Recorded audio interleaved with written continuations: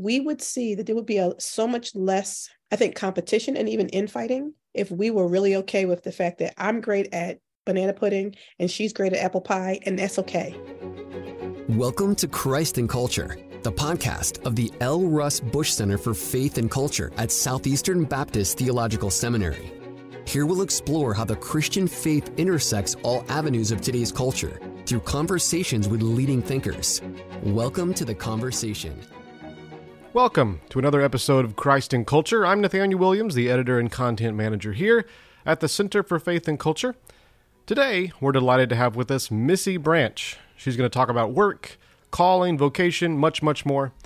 After that, we'll have another edition of our segment called On My Bookshelf. But first, it's time for our segment called Headlines, in which we look at some aspect of the headlines, like news, sports, pop culture, or business, from a Christian perspective. And in today's edition of Headlines, we'll talk about the 50th anniversary of Roe v. Wade. But before we do that, one quick announcement. We want to invite you to our upcoming conference called Exploring Personhood, Human Formation. It's on February 2nd and 3rd here at Southeastern Baptist Theological Seminary. At this conference, we're going to glean insights on the topic of spiritual formation, human formation from Christian theology, the sciences, humanities, and pastoral ministry. We have a fantastic, eclectic lineup of guests from people like Drew Johnson, Andy Davis, Jennifer Hurt, Kelly Kopic, Todd Hall, Kristen Kellen, Christian Miller, and you're not going to want to miss this conference. Head over to our website, cfc.sebts.edu, to register to join, or you can click the link in our show notes. Tickets for students start at only $10, so we hope to see you there. Now, let's jump into our headlines conversation on Roe v. Wade.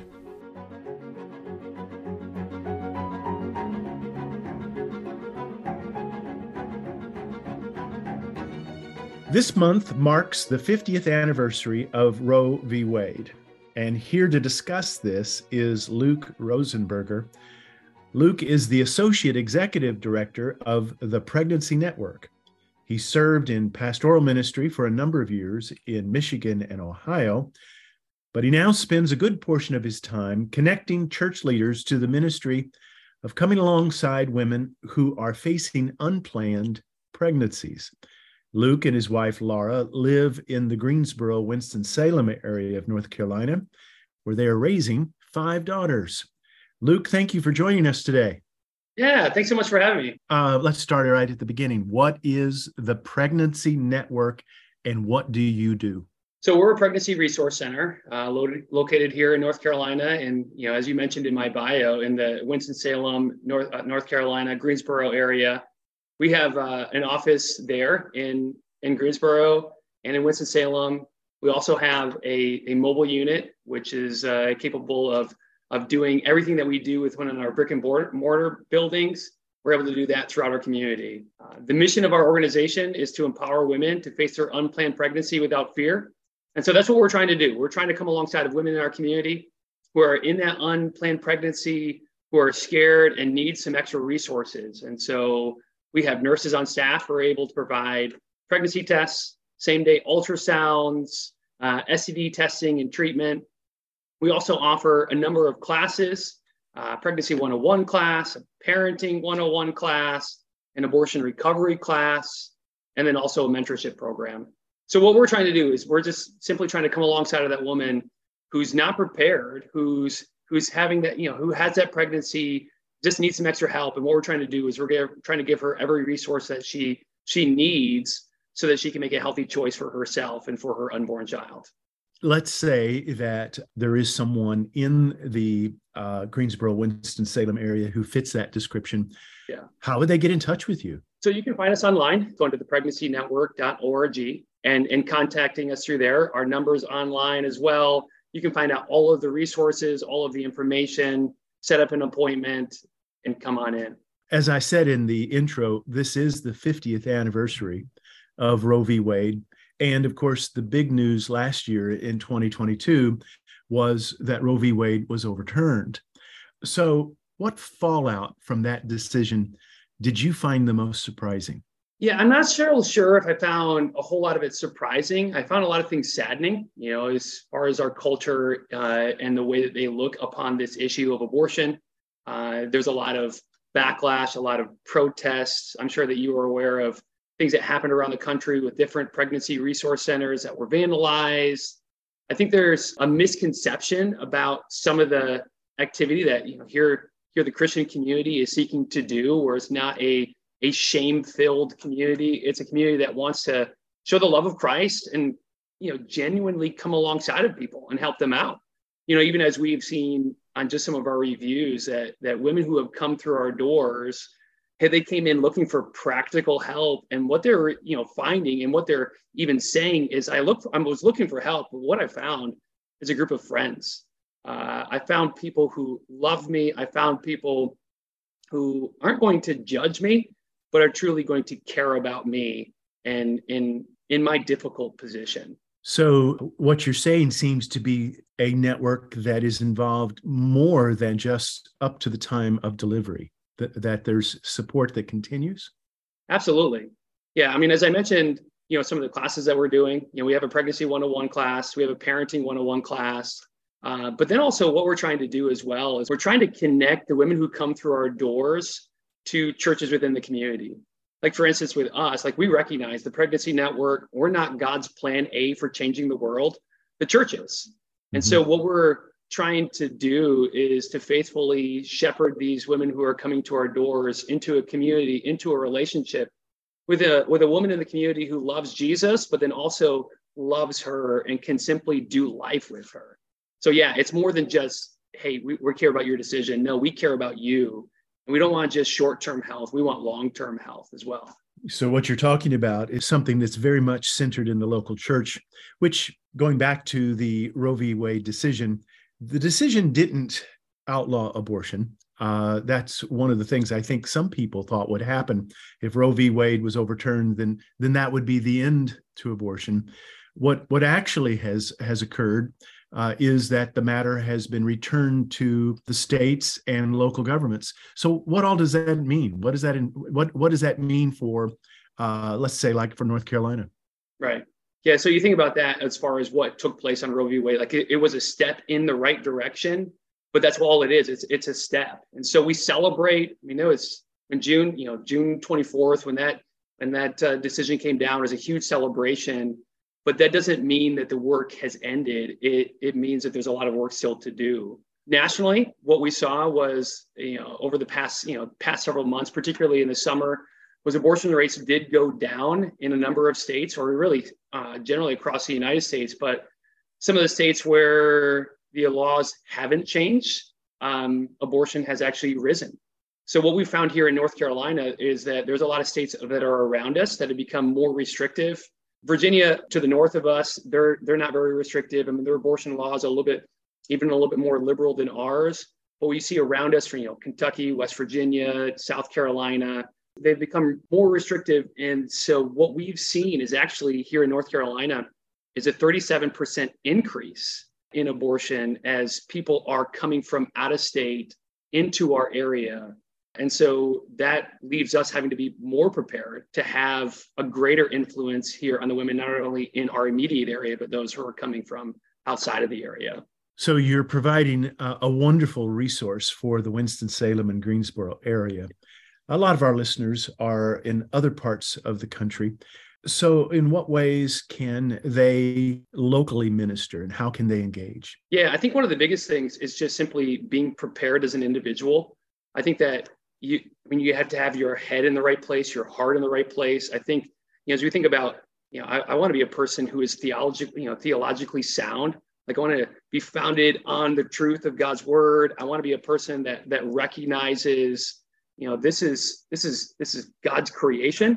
So we want to understand, this is, the sanctity of human life is not just a day. It is something that I want to have a right understanding, but then also have a right heart, so that I compassionately come alongside of people in our community. And so as you think about practically of how to go about doing that, I would encourage whoever's listening to simply search your area. You could do a simple Google search and just search your area plus Pregnancy Resource Center, and then reach out to them, seeing how you can come alongside of them, see how you can actively engage. You can do that really in three ways of really engaging: of praying, serving, giving, as every pregnancy resource centers needs all of that. Like, we believe in the power of prayer. We want people to actively be involved serving, whether that's, face to face. Like within our organization, we provide opportunities to serve face to face with clients. I mean, particularly that would be a woman who would be serving face to face with women who are coming in. But then there's also a lot of things that can be done behind the scenes. And so reach out to your pregnancy center, the one that's in your area, and see what are some projects that can be done. But then give. Obviously, you know that most of pregnancy resource centers, they're a nonprofit organization, and they only move forward through the generosity of others. And so I would say those really areas. Find your pregnancy resource center and see how you can pray, serve, and give within that particular location. That's excellent. You mentioned about how states that are more restrictive see the rates of abortion decline. States that are more lenient actually are seeing a rise.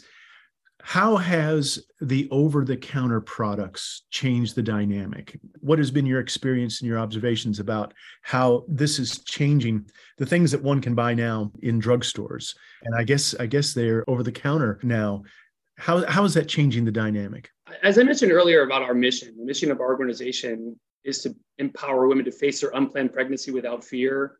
And when a woman is not prepared for that pregnancy, it puts a lot of stress and it puts a lot of pressure on her to make a quick decision. I mean, I've got a number of kids. I know that what it's like to be prepared and still for it to be overwhelming. But you think about that woman who's in a tough spot. Oftentimes what happens is that she makes a decision quicker than she probably ought to. She doesn't think through all of her options. It seems like there's an obstacle in my way, and I've got to get rid of that obstacle as quick as I can. And so it changes the dynamics of trying to reach her sooner with here's the truth of what's happening, and there is help in your community. And that's what we're trying to do. We want to make sure that the word is out there, that there is help, that there is hope, that there is someone who truly cares about you as an individual and wants to come alongside of you. Excellent. This season, we're focusing on spiritual formation on our podcast. So how does this conversation about the pro-life movement, what does it have to do with spiritual formation? For those who are in the unplanned pregnancy, our approach to that woman who is coming through our doors is like, we want a holistic approach, but it's not just about, here's your decision. We want to make sure that you decide to choose life. It's like, we want to come alongside of her and we want to care for her. We want to present the gospel to her. We want to make sure that she's not just getting practical help. We want to point her to the ultimate hope that is found in Christ. And so within our organization, that is something that we were consistently seeking to do in every single appointment. We're not heavy-handed in that approach, but last year, 80% of the women who came through our doors, they said, yeah, you can tell me the gospel. Yeah, you can share the gospel. You can tell me about Jesus. And so with them, it is, it's we want to point them to Christ, get them in long-term mentoring relationships. But then also those who are in Christ, those who are seeking to partner with a pregnancy center, I would encourage that your pro-life stance is founded upon, that it's gospel driven. That's not politically driven. I recognize God's gift of life. And I recognize that this issue of abortion, it's a direct attack on the character and the nature of God. The enemy would love nothing more than to destroy, than to, for every pastor, every leader, every teacher within the church to avoid talking about this. Like, we want to talk about it in a compassionate way, but we say, hey, this is not just a political issue. This is a moral issue. This is a gospel issue. And I want to holistically approach this and say, you know what? I care about this because God cares about it. Luke, I know that there are several who probably are going to want to follow up with you. So how can they follow your work? Yeah, you can find us on Twitter, on Facebook, on Instagram, on YouTube, where we've got some great stories. If you were to go to our website and check out our blog, there's an individual from our organization that writes consistently on there, updates. Some of her work has recently been put on Lifeway Research, some of her articles. So she's got some really great articles on our blog. I'd encourage you to check that out, and that's on our website. We've been talking with Luke Rosenberger. He is the Associate Executive Director of the Pregnancy Network. Luke, thank you for being on our program. Yeah, thanks so much for having me. I really appreciate it.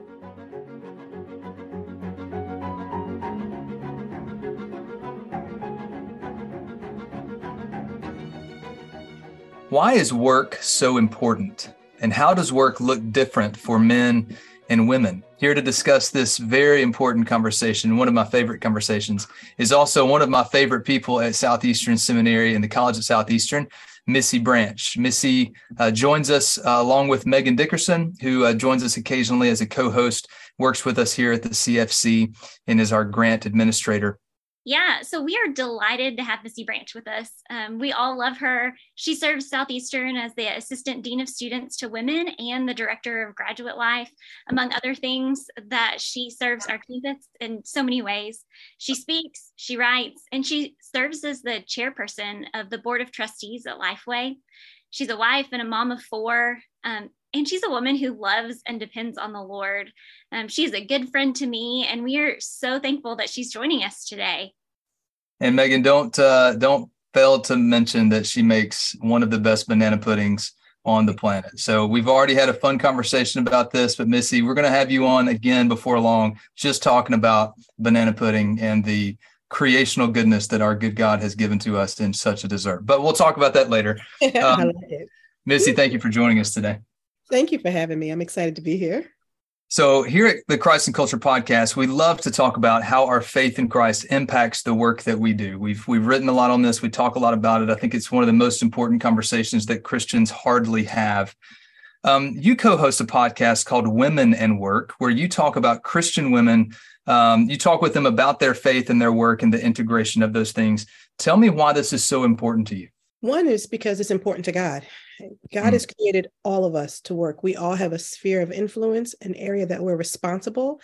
And so because of that, it's a huge waste if in the body there is a large number of people who are not positioning themselves to do the work that God has called them to do. Yeah, absolutely.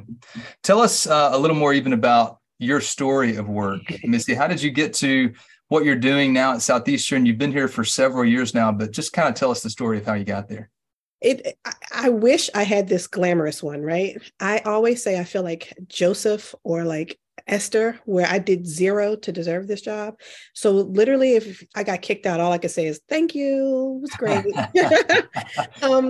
I actually worked at a flower shop prior to working here, and I was I have my own business. I'm a cake decorator and a baker, so I would make custom cakes. And I remember praying, saying to the Lord, I had spent a lot of time at home with the kids, and I worked as a homeschool mom, and we had planted a church, so I worked in ministry, because not all work is paid. Mm-hmm. So I spent a lot of years doing work but that's okay. I got paid in crowns in heaven, right?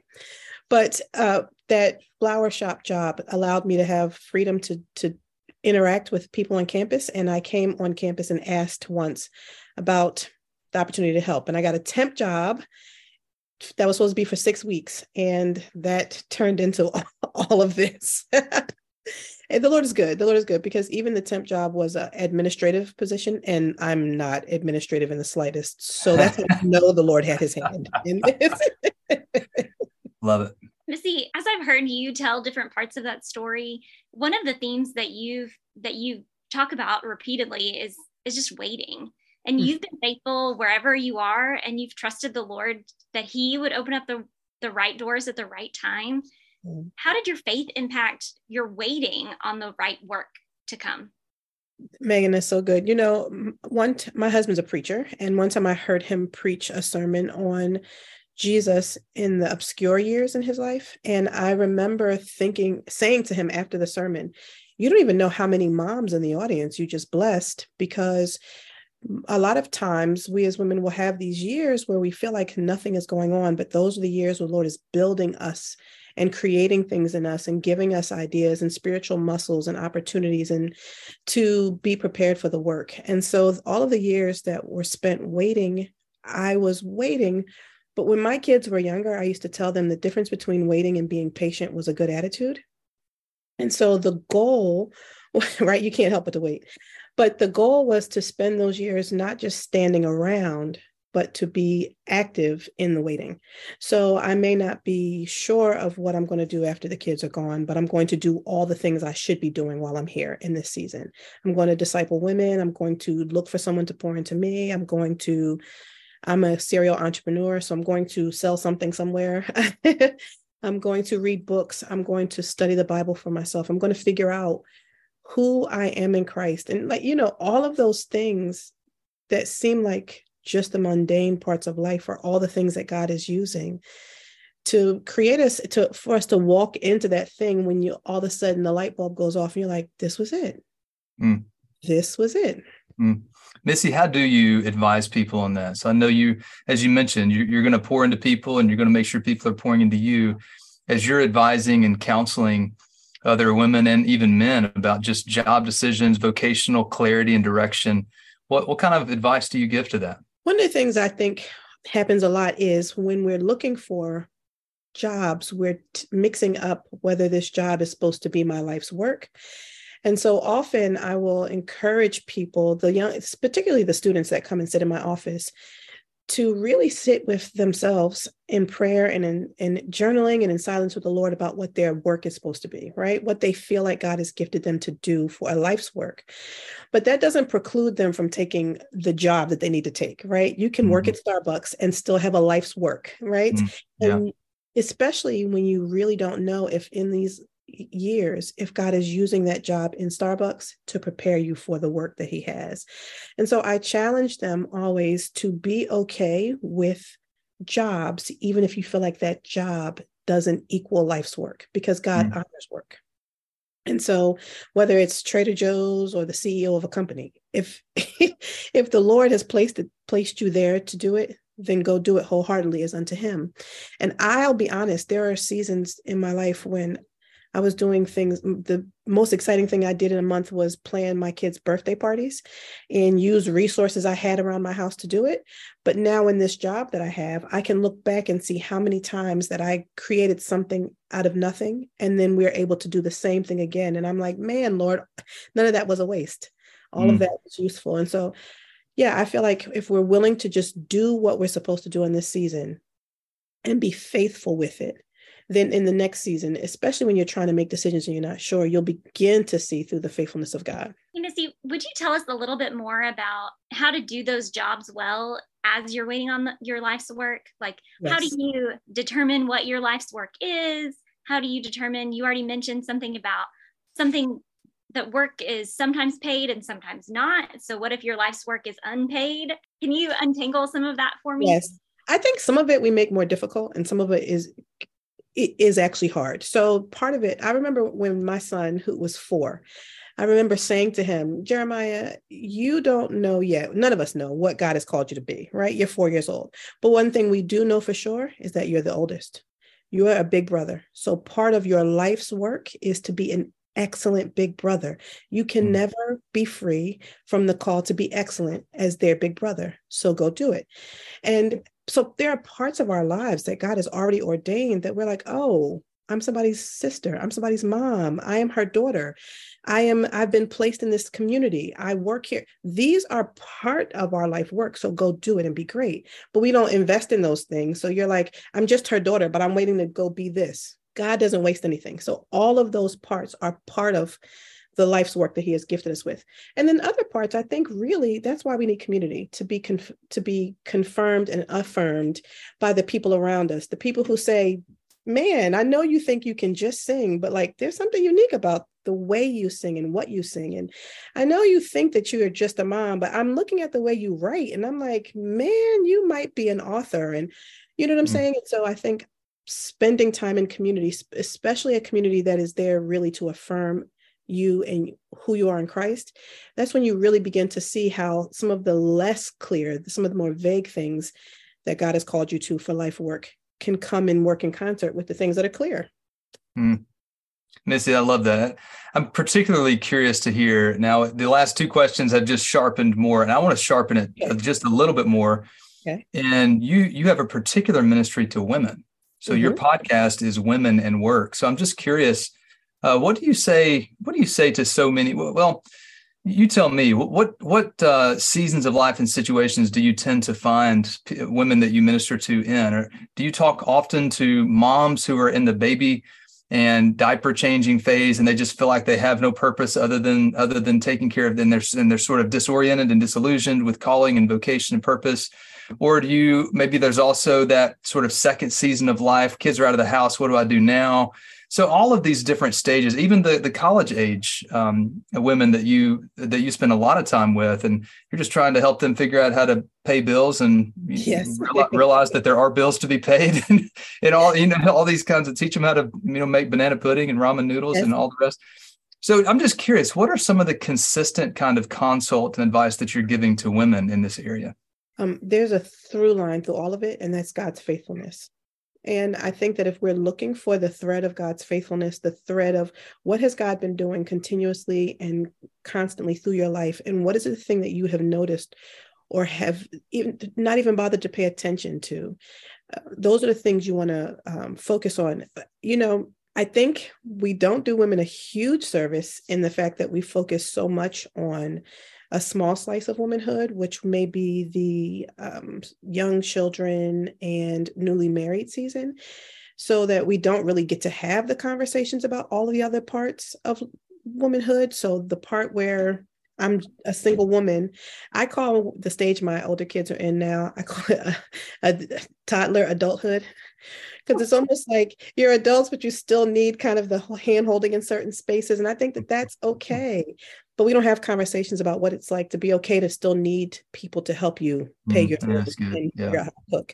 And then there's the stage where my kids are grown and I don't even know who I am because I spent my whole life just being their mom, which don't get me wrong, there's nothing wrong with just being their mom. But I think that we are more than just their mom, but we haven't invested enough in ourselves and had our community invest enough in us. So when I'm sitting with these women, I'm reminding them that God has called every one of them to something in particular. And even if they haven't spent the time developing that, it's not too late to invest in their relationship with their Lord and their time in their word to find out what God has called them to do. You've talked a lot about community and how we can call one another out into these things when we see people. And for me, I usually hear that question as, oh, I wish that someone would do that for me, or thinking of people that have done that for me. But how can we be that for somebody else? How do you, because you're really good at seeing people and calling out specific things in people. How can we develop that in ourselves so that we can be an encouragement to others and invite others to be an encouragement to their community?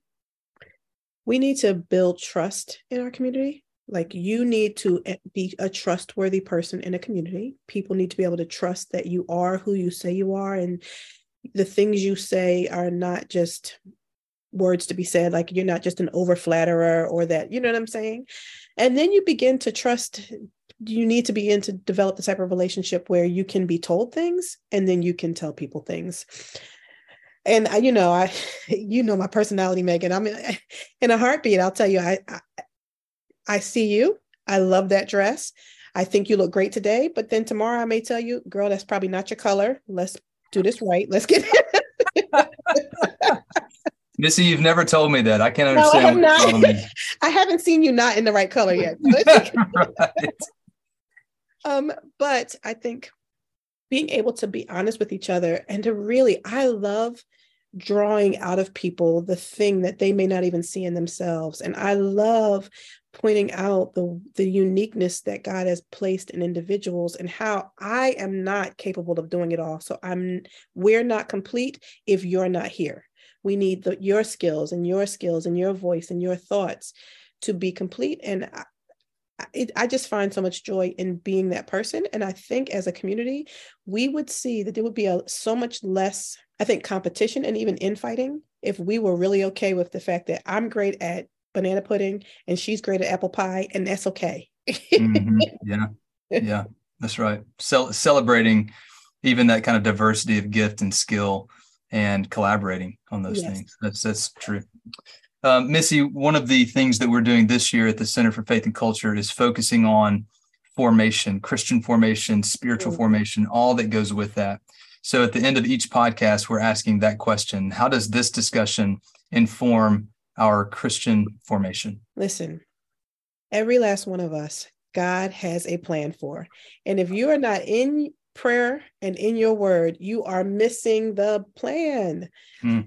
Being in community, being in God's word, being in prayer is really the way we are formed into the thing that God wants us to be. And I will tell you, as someone on this side of life, it blows my mind what God's plan is and just how better God's plan is than mine ever could have been. Amen. Megan, I don't know about you, but when Missy Branch says, listen, I lean in. I lean forward a little bit. I'm ready. I'm ready for that. That's great. Missy, thank you for joining us. And we would be remiss if we didn't also mention that Missy's husband is our dear friend and colleague here, Deuce Branch. Some of you know him better as the Ambassador, the hip hop Christian artist. You can follow him on all kinds of places, Spotify and beyond. And Missy, where can people follow your work? Tell us again about your podcast. Yes, the podcast is Women and Work, Stepping into Your God-Given Kingdom Calling. And I'm on all the platforms that you listen to podcasts. Courtney Moore is my co-host, and we love it. We love it. Fantastic. Thank you so much for joining us today. We're talking banana pudding next time, coming up soon. Sounds good. Thank you, Missy.